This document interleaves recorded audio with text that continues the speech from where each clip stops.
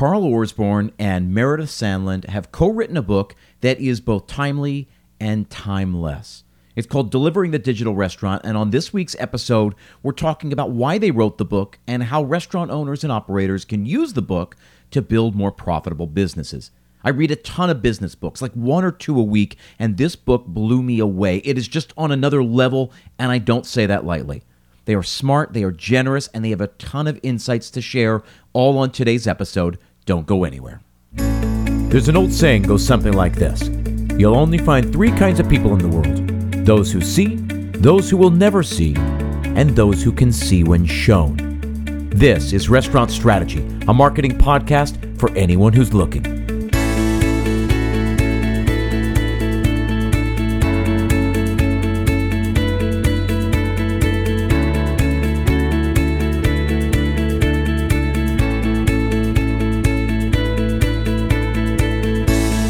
Thanks for tuning in. My name is Chip Close, and this is Restaurant Strategy, a weekly podcast all about helping chefs and operators build more profitable restaurants. Each week, we toggle back and forth between a monologue-style format and an interview, but the goal is always the same, to take these complicated marketing concepts and make them both understandable and actionable. Why? Because like I always say, information is only as valuable as the action it inspires. Now, today is the day, Monday, November 29th, and today at 3 p.m. Eastern Time, I'm kicking off a 3-day challenge. And no, it is not too late to join. Simply click the link in the show notes, go sign up. You'll then get an invite to join our private Facebook group. I will be going live today, tomorrow, and Wednesday, covering 3 different areas of the challenge. All of it happens within that private Facebook group. And guess what? If you miss the live broadcast, so what? It will be available within that private group. You can watch it whenever it's convenient, just so long as you watch it and get involved with the assignments to take on the challenges that I'm putting forward. The question is, will you join me for this challenge? So I'm going to ask you, are you ready to ditch the 60, 70, 80-hour work weeks? Are you ready to get a handle on the finances of your business? Are you ready to let your business work for you instead of the other way around? If so, then come join us. You will find yourself surrounded by other passionate operators who are all committed to the same thing you are. I promise that by the end, you will have a better understanding of how to drive more revenue, how to manage your number one expense, and how to get organized so that you can be more efficient and more effective at what you do in the year ahead. It is absolutely free, and I want you to join me. Visit restaurantstrategypodcast.com/challenge to sign up. As always, that link is in the show notes. So my guests on today's show are Meredith Sandland and Carl Orsborn. They have written a book, a brilliant book, I have to say. It's called Delivering the Digital Restaurant, Your Roadmap to the Future of Food. Guys, welcome to the show. Thanks so much for having us. We're really excited to spend some time talking with you. My pleasure. We had originally gotten hooked up on Clubhouse. I feel like I meet so many great people on Clubhouse. And you sent me this copy of the book. I tore through it. Thank you for the book. Thank you for taking the time out of your day to come here and talk to me about your book. Right before we hit record, I was telling Carl and Meredith that I adore this book, that reading business books is like a second career to me. I read a book or 2 a week. This book stopped me cold in my tracks because of how good it is. And I want to get to why I liked it so much. But before we do that, I want you guys to tell me, what was the impetus for writing this book? Let's start there, and then we'll get into everything that's in the book. Yeah, we spent a number of years at Kitchen United talking to all kinds of restaurants, every major chain in America, as well as a bunch of independents. I was responsible for sales. Carl ran operations, and as part of that had customer success. And so we really heard from a lot of restaurants, both the big chains and the independents, firsthand about the transition that they were going through. And it really struck us that restaurants were aware that things were changing, but maybe not totally on board with how big the magnitude of the change was going to be, and therefore how much they needed to change in order to keep with the times. And we thought, wouldn't it be great if there were a book that just explained all of these things, changing it. And then, Carl, of course, had the bright idea that we should write the book. Good job, Carl. I agree. I think that was a great idea. Well, the weird thing also is that the idea came to us before the pandemic. We started the process before the pandemic, and in many ways, Chip, the pandemic helped us accelerate through the writer's block. And right at the very beginning, we realized how important it was to be able to get this thing out as quickly as possible. And it's tough to write a book and to publish a book and get it out on the shelves in less than a year or so. So it really has been a bit of a journey. And, one of your specialisms in digital marketing has been one of the aspects that has been fascinating for us too. Once the thing's written, once it's published and you have a book in hand, how do you then sell it to people in a digital medium? So it's been great. It's been a real fun journey. And one of the things I've loved the most about it is the folks that we've met along the way. We interviewed over 100 different industry executives, both restaurants and obviously on the technology side. And just to hear these innovators talk about their vision for the future, maybe a decade ago, and also their future that they're yet to see materialize, things that are going to be coming in 2030 and beyond. It's fascinating. I mean, we are in the middle of such an exciting industry right now, and it really is just the beginning. I felt that I moved to New York City here 20 years ago, and I felt like I had arrived here at such a moment. So it was 2002, 2003. I mean, that was the heyday of Food Network. That food in America was front and center in the spotlight in a way that it had never been before. That was thanks in large part to the Food Network. It was, it presented it in a much more palatable way. It was part of our psyche. You can draw a straight line to when Food Network launches in 1994, 95 to where we are now. You can see, restaurants have exploded. There's now not just one restaurant in every corner, but every corner's got 4 of them. And there are 5 restaurants between this corner and the next corner. And each restaurant is just as good as the next, which kind of all leads into, right? It's a saturated market. It's never been noisier or harder to cut through.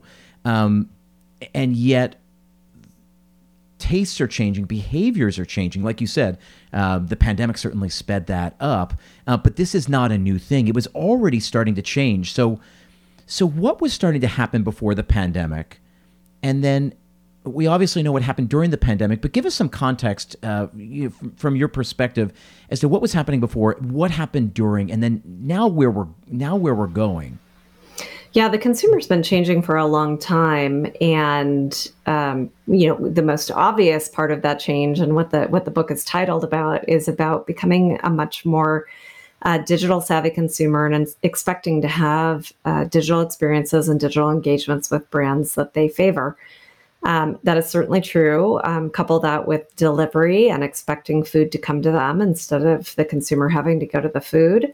Those things were starting to happen already well before the pandemic, especially in New York, where delivery behavior was much more common than it was in the rest of the country.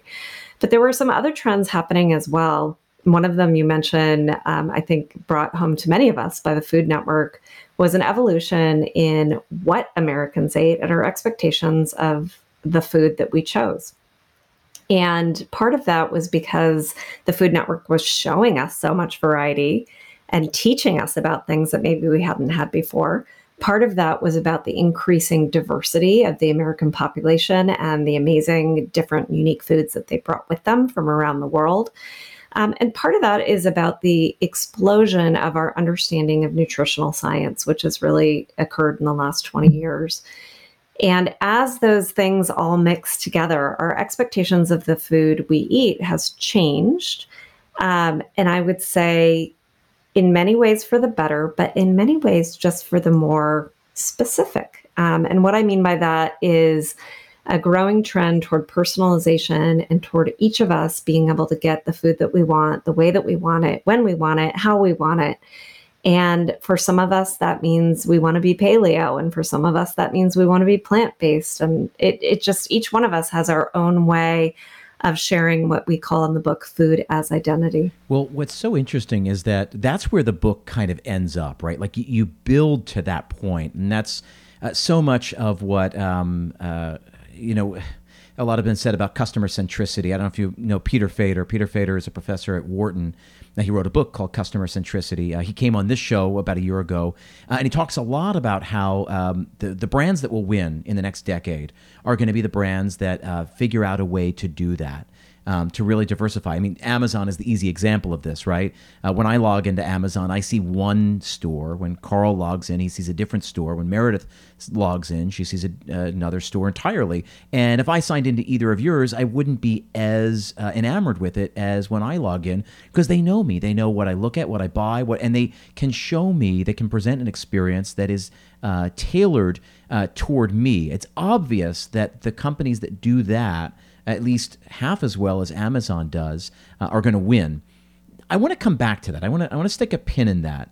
And I want to go all the way back to the beginning. Carl, if you can walk me through, one of the reasons that I loved this book so much is because you take a bird's eye view, you take a macro look at, again, some of these trends. We touched on some of them, but you talked about, in the first third of the book, I'll say, really talking about like how we got here, about how convenience became more important to people, not just in this country, which is certainly our experience, but internationally. You talk a lot about China and India, and kind of how they're further along in this process than we are. Can you talk a little bit about that? Those kind of macro trends that we've seen over the last several decades, and then what's happening at the international level? Absolutely. The trends of, as you say, have been emerging for quite a while, and it's been happening because of other verticals. The online customer experience has been shaped through e-commerce, and so what restaurants are going through right now are the same as what retailers and independent retailers had to do in the early 2000s, and that's obviously adapt and relook at the way in which their business model is changing. And in many ways, the things that we're seeing internationally, Chip, is that the societies have got different things that have influenced them. You mentioned India, for example. The way in which India and their use of the smartphone has just kind of been fundamental to the success of food delivery ecosystems in India, in the sense that they completely jumped a whole aspect of technology from people moving from where it was into the kind of smartphone age. The other side. Can you just stop real briefly and just talk to me about what they're doing in India? You talk about that in the book a little bit, but for the listeners here who don't have the book yet, talk a little bit about what's happened there. Well, I think for the first thing to point out about India is the restaurant dining out occasion is very different to what you'd typically see here in the US. Going out to eat in India is a celebration. It's I think our interviewee Vivek Sundar that we speak to from Swiggy tells us it's a moment of gluttony, I think is the word he used. And I think that's an interesting point. And therefore they put a lot more stock in the idea of actually being able to have food that is prepared at home. And we start the chapter actually talking about the Dabawala system, which is over 100 years old. It doesn't involve one microchip. And it's all about the way in which food that's prepared at home gets delivered by a logistics fleet of cyclists and handcart holders through to someone's workplace. You eat your food, a 3-course meal, and then it's actually taken away from another person, another wala, and he takes that away back to your home. So it's actually a completely environmentally friendly concept as well. And that's fascinating to me because it tells me that people want to have food where they are, but also it can be done without technology. Now, India have evolved this in the sense of having marketplaces like Swiggy and Zomato, and people being able to order food wherever they want it if they're not having their lunch delivered. But they've also been able to do it through the advent of ghost kitchens. Do you know, Chip, there are 5,000 ghost kitchens alone in India. So when you think about, it's crazy. There are so many that have been developed. And again, because there are fewer restaurants per capita than perhaps what we see here in the US, it kind of makes sense because people are wanting to eat where they are. And we coined this phrase in the book where we're moving from an age where people went to food to where food moves to people. And I think that is really what we're seeing with India. Now, elsewhere in that chapter, we talk about China. And China is even probably more advanced with 2 big players in Meituan and Ele.me. And they have all these various different verticals, not just food delivery, but like the equivalent of a Fandango, the equivalent of an Expedia, and all of those things being channeled together. And that's why we coined that particular part of the book, the everything store of the East. And both India and China do benefit from a cheaper workforce. But we wanted to temper that particular piece by talking about the UK, where I'm from, where actually food is a lot closer to where the consumer is. And actually the takeaway kind of concept is actually something which is helped by the fact that food is closer to where customers are. And when we pair that together with the way in which ghost kitchens and this theme of micro-fulfillment and dark stores in general are going to be kind of proliferating across the US in the years ahead, I think that's one of the themes that's emerging. Food is both being created and potentially even grown closer to the place where it's actually going to be consumed. Yeah, one of the things that I've said on this show before, I talk to my clients about, I say, stop thinking of yourself as a restaurant owner and think of yourself as a business owner. You spend a considerable amount of time in the book really talking about the numbers and the margins, and we certainly know this. Everybody listening to this podcast will know this.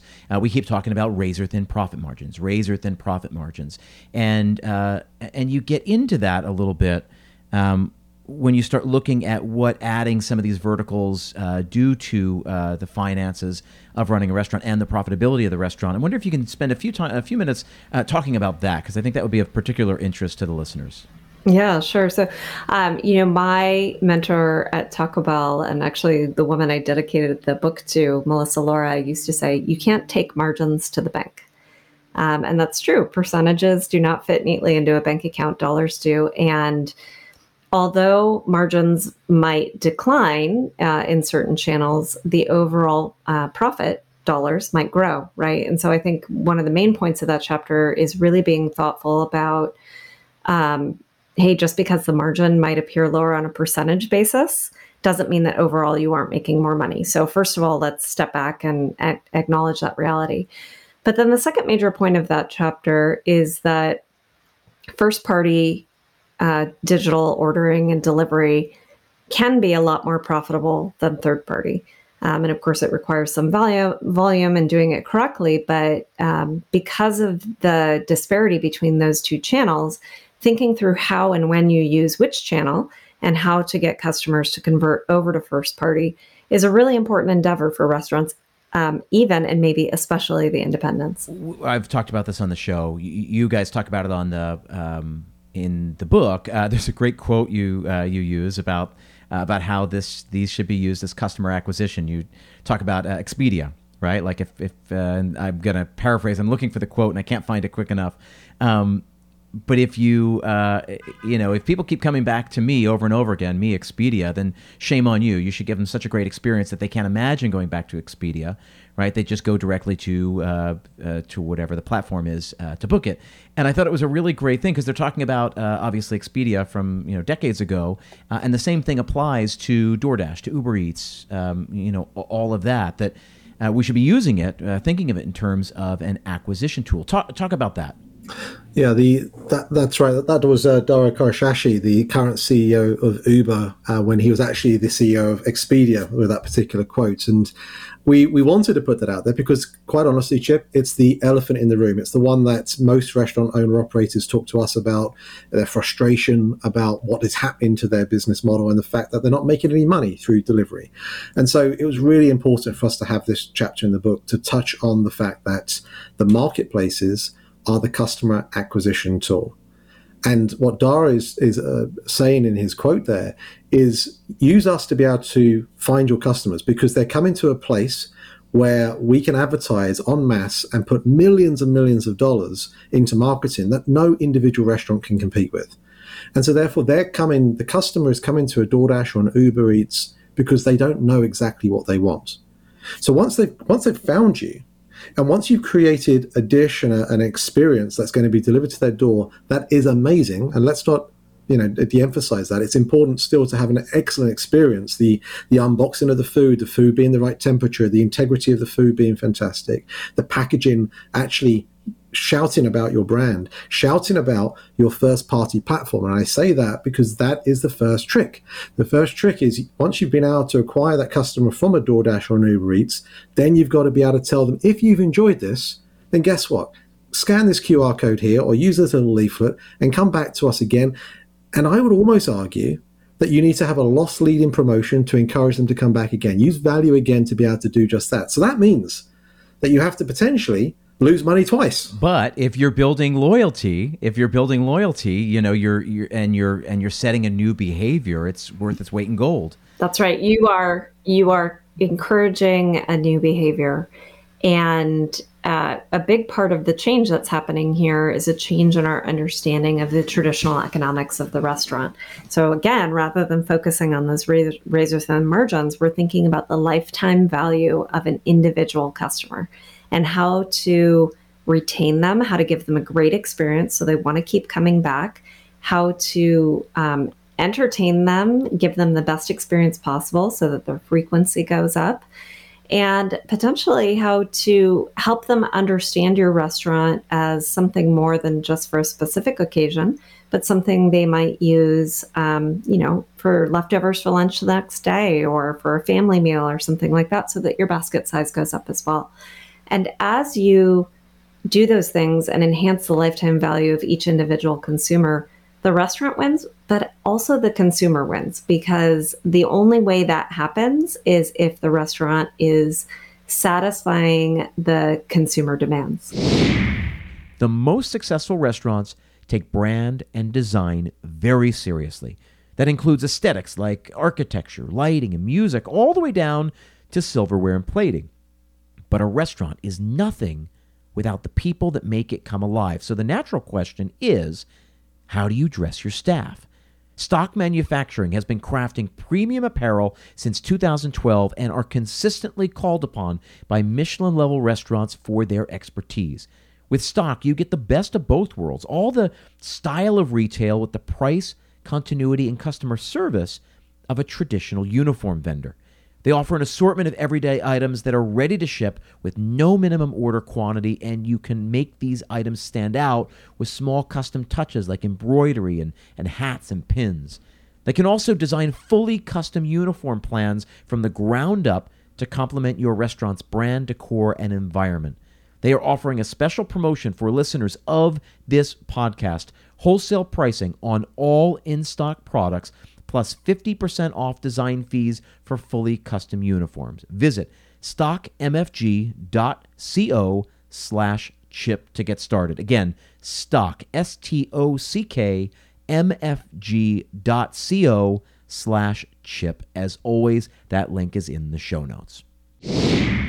So talk to me about this basket size idea. I mean, this is so much of this book is just about, again, which is why I love it, because so much of what I do is about mindset shifts, getting people to think differently about things that they've known. And the restaurant industry is certainly guilty of this because it's gone unchanged for 250 years. And, you start young and it's passed down, and it's a lot of family-run businesses. And we've all been to restaurants, right?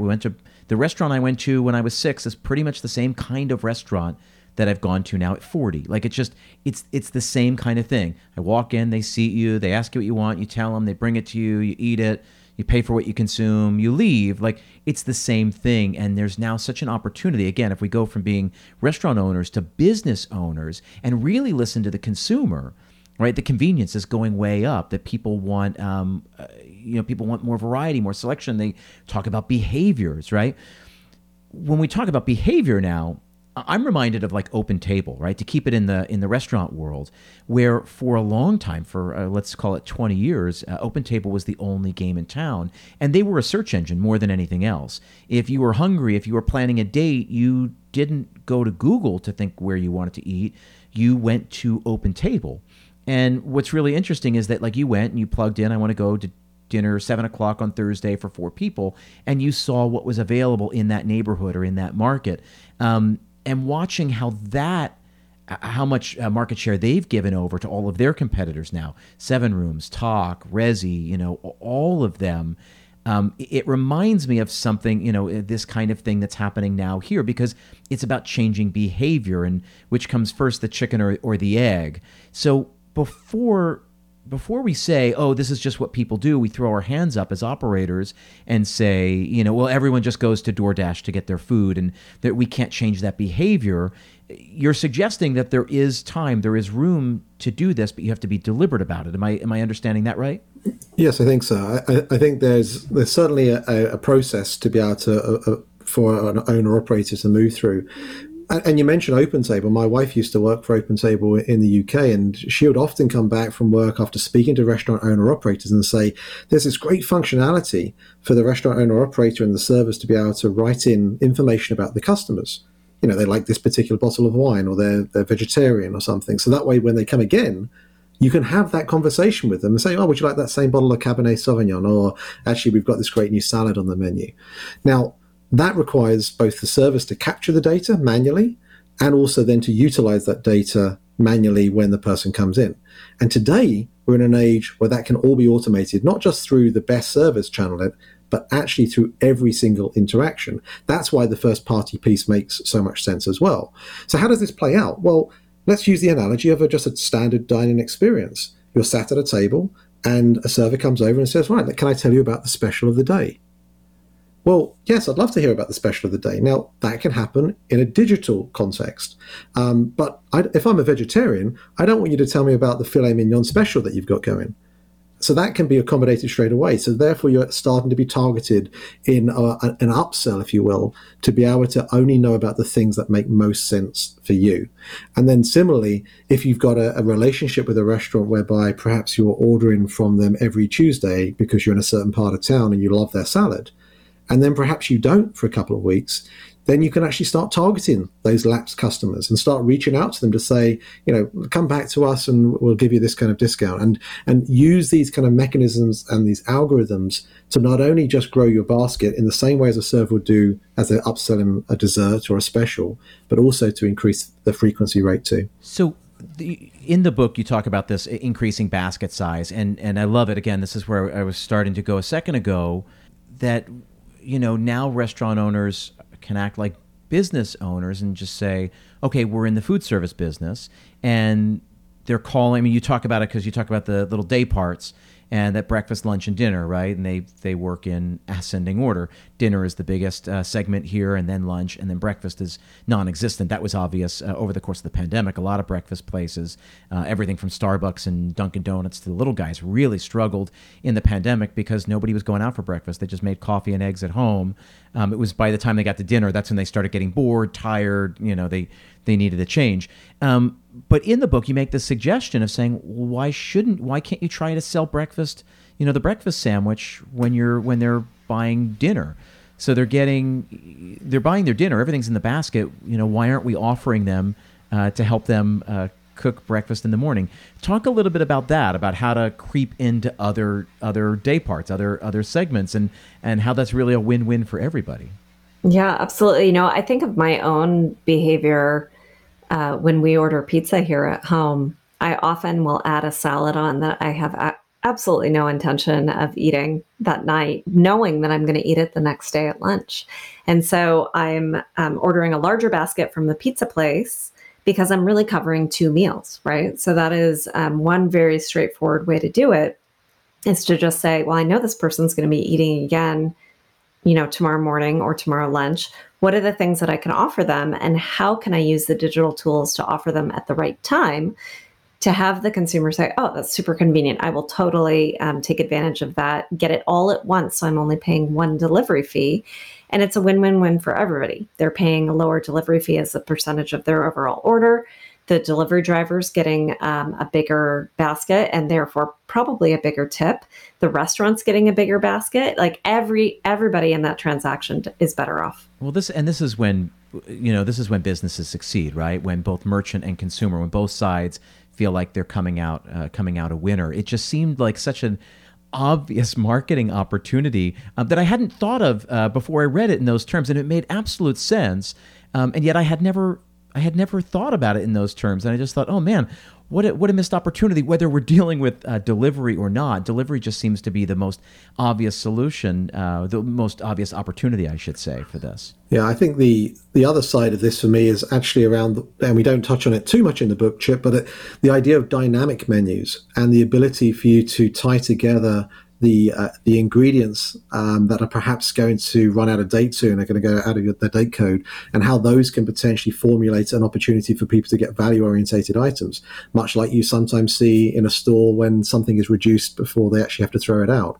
And I think you're going to start to see aspects of that. I mean, restaurants today make their soup of the day for the following day for that same reason. So what's the equivalent soup of the day option that can be used in a dynamic function? So I haven't seen any of that yet, but I think we'll start to see those kind of things come about pretty soon too. This is so incredible. So again, for those of you, it's called Delivering the Digital Restaurant. That's the book we're talking about today. It's dealing all about kind of the digitalization of food, the democratization of food. We all do this. We get things ordered in. I want to talk a little bit about ghost kitchens, virtual restaurants, all of that, kind of where we're at now. You talk about it being kind of, we're in the MySpace phase of delivery, of everywhere we're going with this. And it's like Facebook hasn't even hit the scene yet, which I love that analogy, especially when we're talking about, again, delivery, third-party partners, first-party delivery, ghost kitchens, virtual brands, all of that. Talk to me a little bit about that and what that means right now and what it's going to mean in the years to come. Well, for me, the ghost kitchen piece is something which is still at its nascent stage. I think we've got a long way to go. I think it's still going to be something where we see that different owner-operators are going to choose different ghost kitchen models depending on their circumstances. So we've spoken to restaurant owner-operators that love the idea of ghost kitchens purely for the purpose of innovation. It's a lot easier to innovate and test whether a concept or a new product is going to work when channeling it through a ghost kitchen. Whereas others are so busy with their off-premise business, they want to use a ghost kitchen for the purpose of releasing a bit of pressure out of their current brick and mortar locations. Whereas, the main thing that is sold about them is the idea that you can expand your reach in a capital-like fashion. And all of the various different models that are emerging across the US right now are satisfying those kind of needs in their own little way. But ultimately, the consumer's going to win, because what we're doing is we're creating kitchens that are closer to the consumer, that are able to therefore get the dishes that are completed to that consumer faster, which is therefore going to enable the drivers to obviously deliver more dishes in each hour that they're supporting the restaurants, which is therefore going to make them happier. And by doing that, the dishes themselves are going to be better. They're going to have a better level of integrity. They're going to have a better level of quality. They're going to be warmer or cooler, whatever the right temperature it needs to be served at. And that, therefore, is going to increase more repeat visits. So ghost kitchens are benefiting everyone largely because they are being built to service off-premise. When you compare the idea of food being created in a current kitchen, you're having to really adapt the current operation that is still servicing and having to manage the on-premise guests, but also add on this additional channel.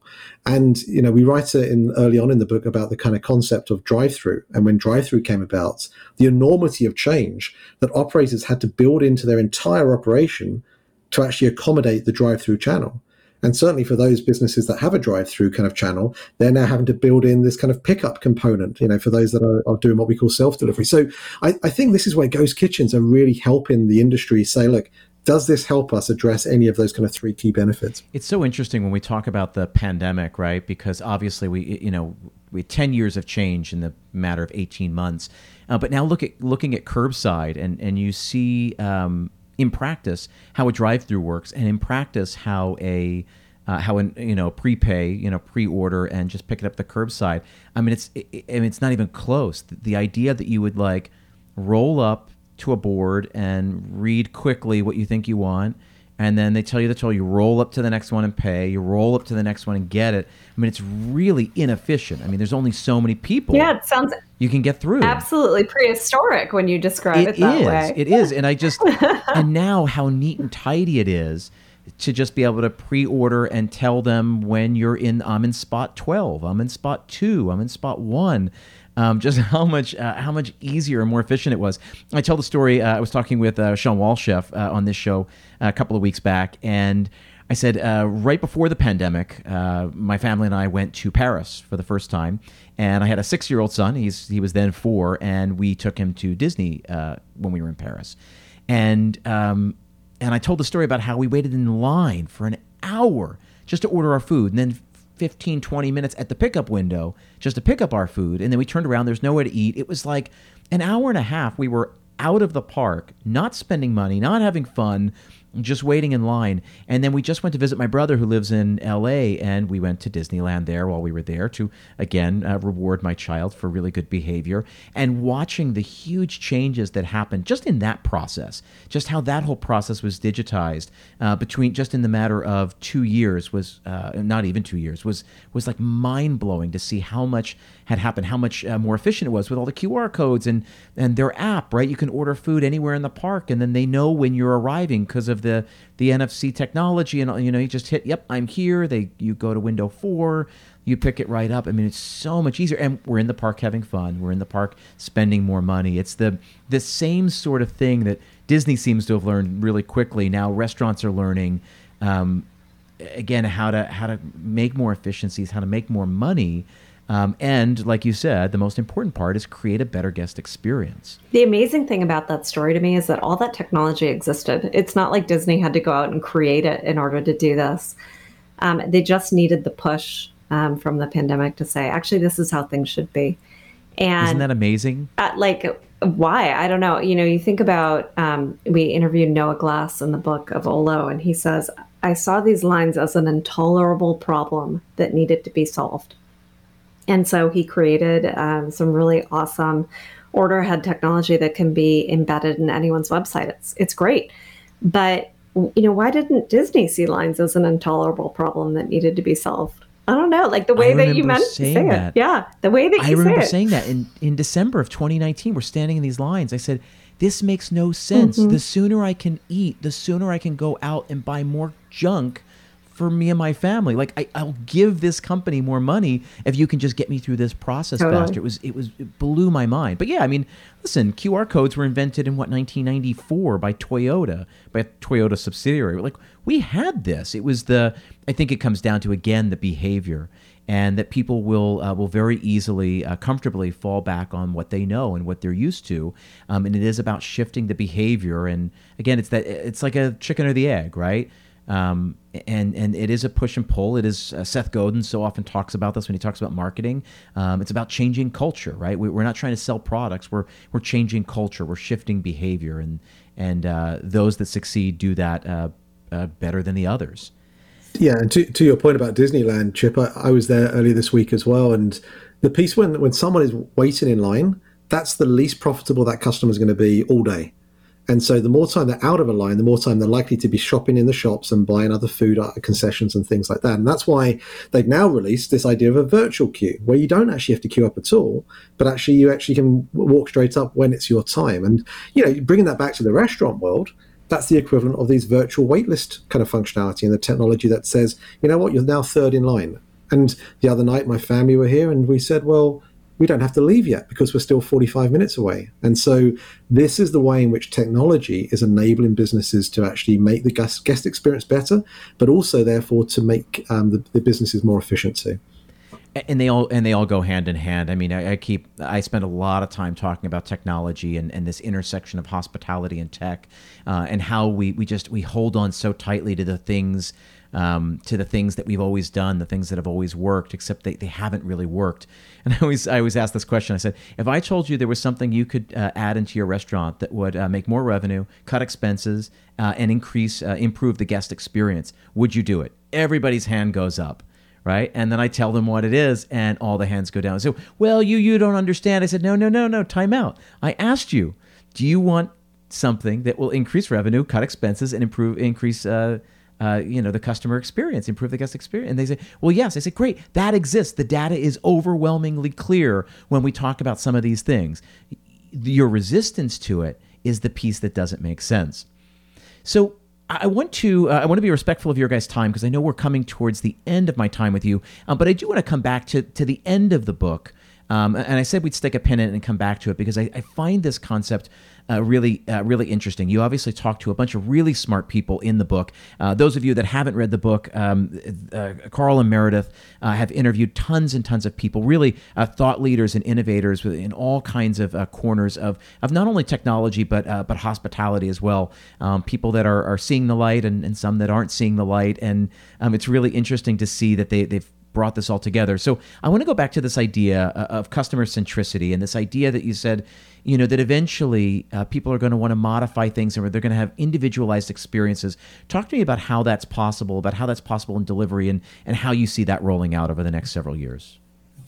Yeah, it was a really fun chapter to write, this last chapter, because you're right. We asked everyone, where do you see this going? Where do you see the world of food and restaurant technology heading by the year 2030?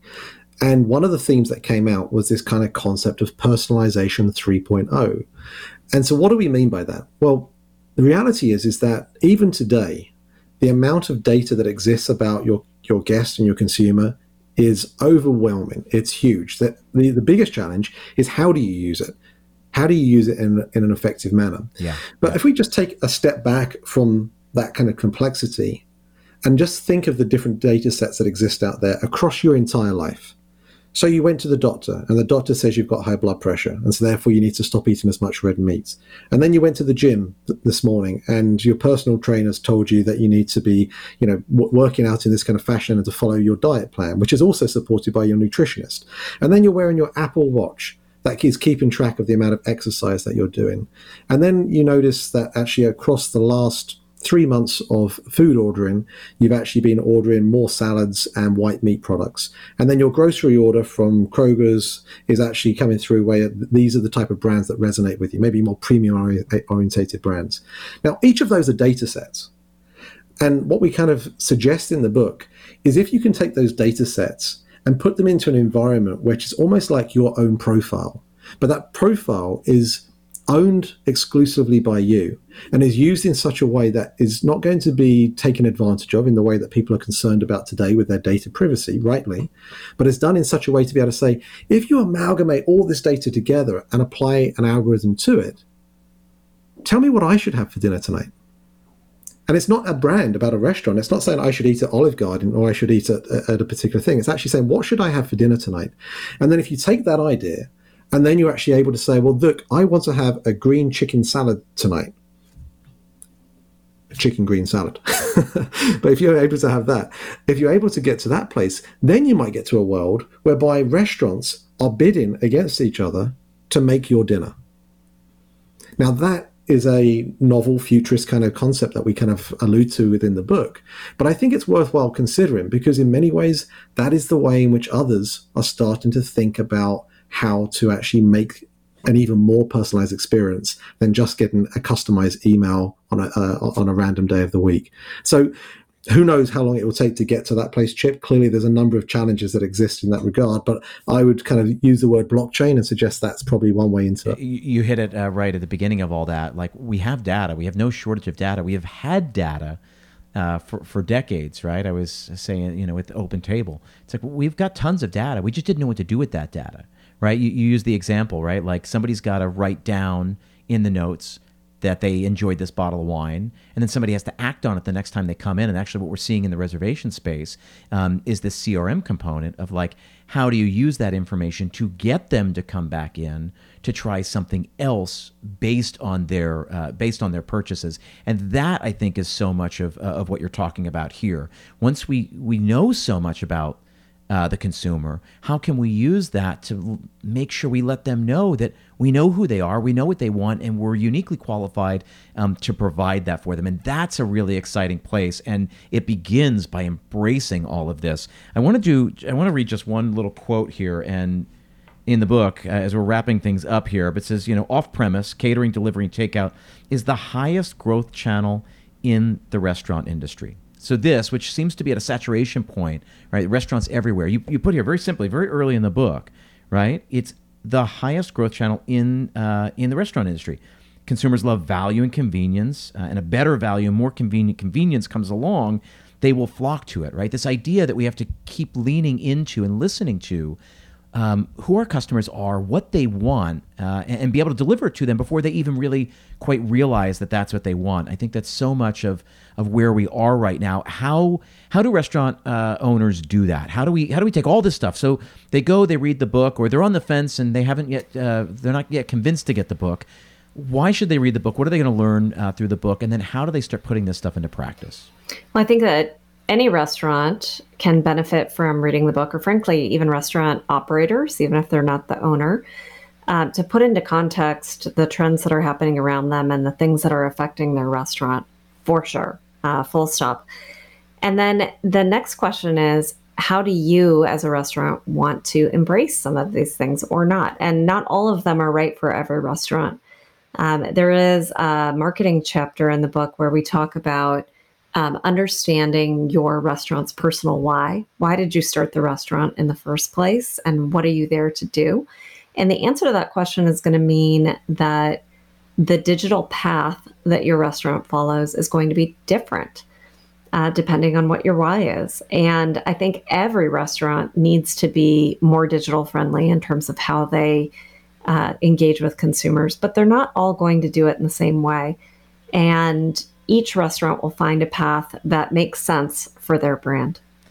Carl, final words here. How do restaurant owners take all of this and run with it? In the same way as you eat an elephant, bite by bite, and it doesn't have to be overwhelming. It's, we try to lay out the steps and the chapters in the book as a means to really get through it. Understanding the third party roles, ensuring that your menu is well represented, and then from there, hopefully getting to a place where you can start to expand and optimize your menu. And then as you get more comfortable, as you start to accumulate data, using that in such a way to be able to determine how you want to grow. And there are numerous different ways to be able to do that. And hopefully the book is giving people a chance to be able to look upon this future of the industry as a force for good, as a real opportunity to take our industry into new realms that we've never been able to do before. And it touches on a number of different subjects, but ultimately we wrote it to help the independent restaurant owner or operator, and quite honestly, even the executives in the bigger chains, to really have that mindset change that you've been talking about, Chip. And hopefully people will get some value from it, and would love to hear from any of your listeners and readers of the book about what they think. Yeah, I think so. So we're going to include the link in the show notes. I want you guys to tell me, they can obviously go to Amazon, but are there small booksellers near you guys in your community that they could perhaps support to get this book? Well, the primary way, of course, would be, if we're going to support first parties, buy it direct from us. You can go to deliveringthedigitalrestaurant.com and you'll be able to order your copy direct from us, and we'd be very happy to do that. And of course, if you'd like to continue the journey on learning about all the aspects we touch on in the book and more, because there is so much changing, your listeners can listen into our website on learn.delivery. And there we're going to be using content from those 100 or so interviews, Chip, because we probably left 95% of the content on the cutting room floor. And so there's a lot of really good stuff and nuggets that we'll be able to share with people that want to continue their learning journey with us. Yeah, excellent. I said this at the very beginning. I want to echo it here. The book is called Delivering the Digital Restaurant. I loved this book. I'm sometimes afraid about reading a book like this because I just thought, it's going to be so momentary. This is going to be outdated so quickly. That is not what this book is. This book is so timely, and yet I think will have a legacy long beyond just this moment in time that we're here talking about this. It's got scope. It drills down. It gets really granular. I loved this book, mostly because it got me rethinking a whole lot of things, and I spend a lot of time already thinking about this. I think if you come at it and are willing to kind of change your opinion, shift the way you think and look at certain things, you're going to get a whole lot out of this book. Again, we'll include all of those links in the show notes. Carl, Meredith, thank you for writing this book. Thank you for taking the time out of your day today to talk to me about this book. It's been a real pleasure, Chip. Thank you. Thank you so much.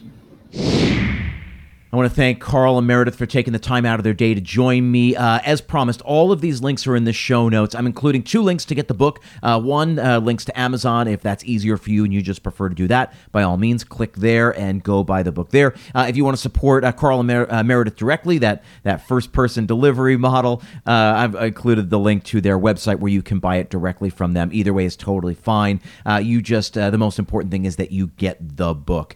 That's it for today's episode. Guys, stay creative. creative. Remember, the challenge starts today. It is not too late to join. If it's Tuesday or Wednesday and you're just listening to it now, maybe you're not listening to it on Monday, November 29th, that's okay. There's still time. Hop on, jump in late. It's not a big deal. You're still going to get a lot out of it.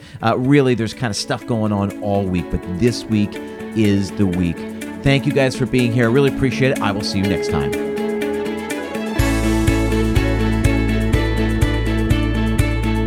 Restaurant Strategy is made possible by the generous support of our sponsors as well as our Patreon supporters. A special shout out to all of our Gold and Platinum members: Ty Hames, Bob and Kate Carpenter, Scott Middleton, Chuck and Denise Close, Stephen and Ann Fagan, Mario Tomatos, and Christopher Tunna. If you want to become a supporter, please go visit patreon.com/restaurant strategy. Again, the link is in the show notes.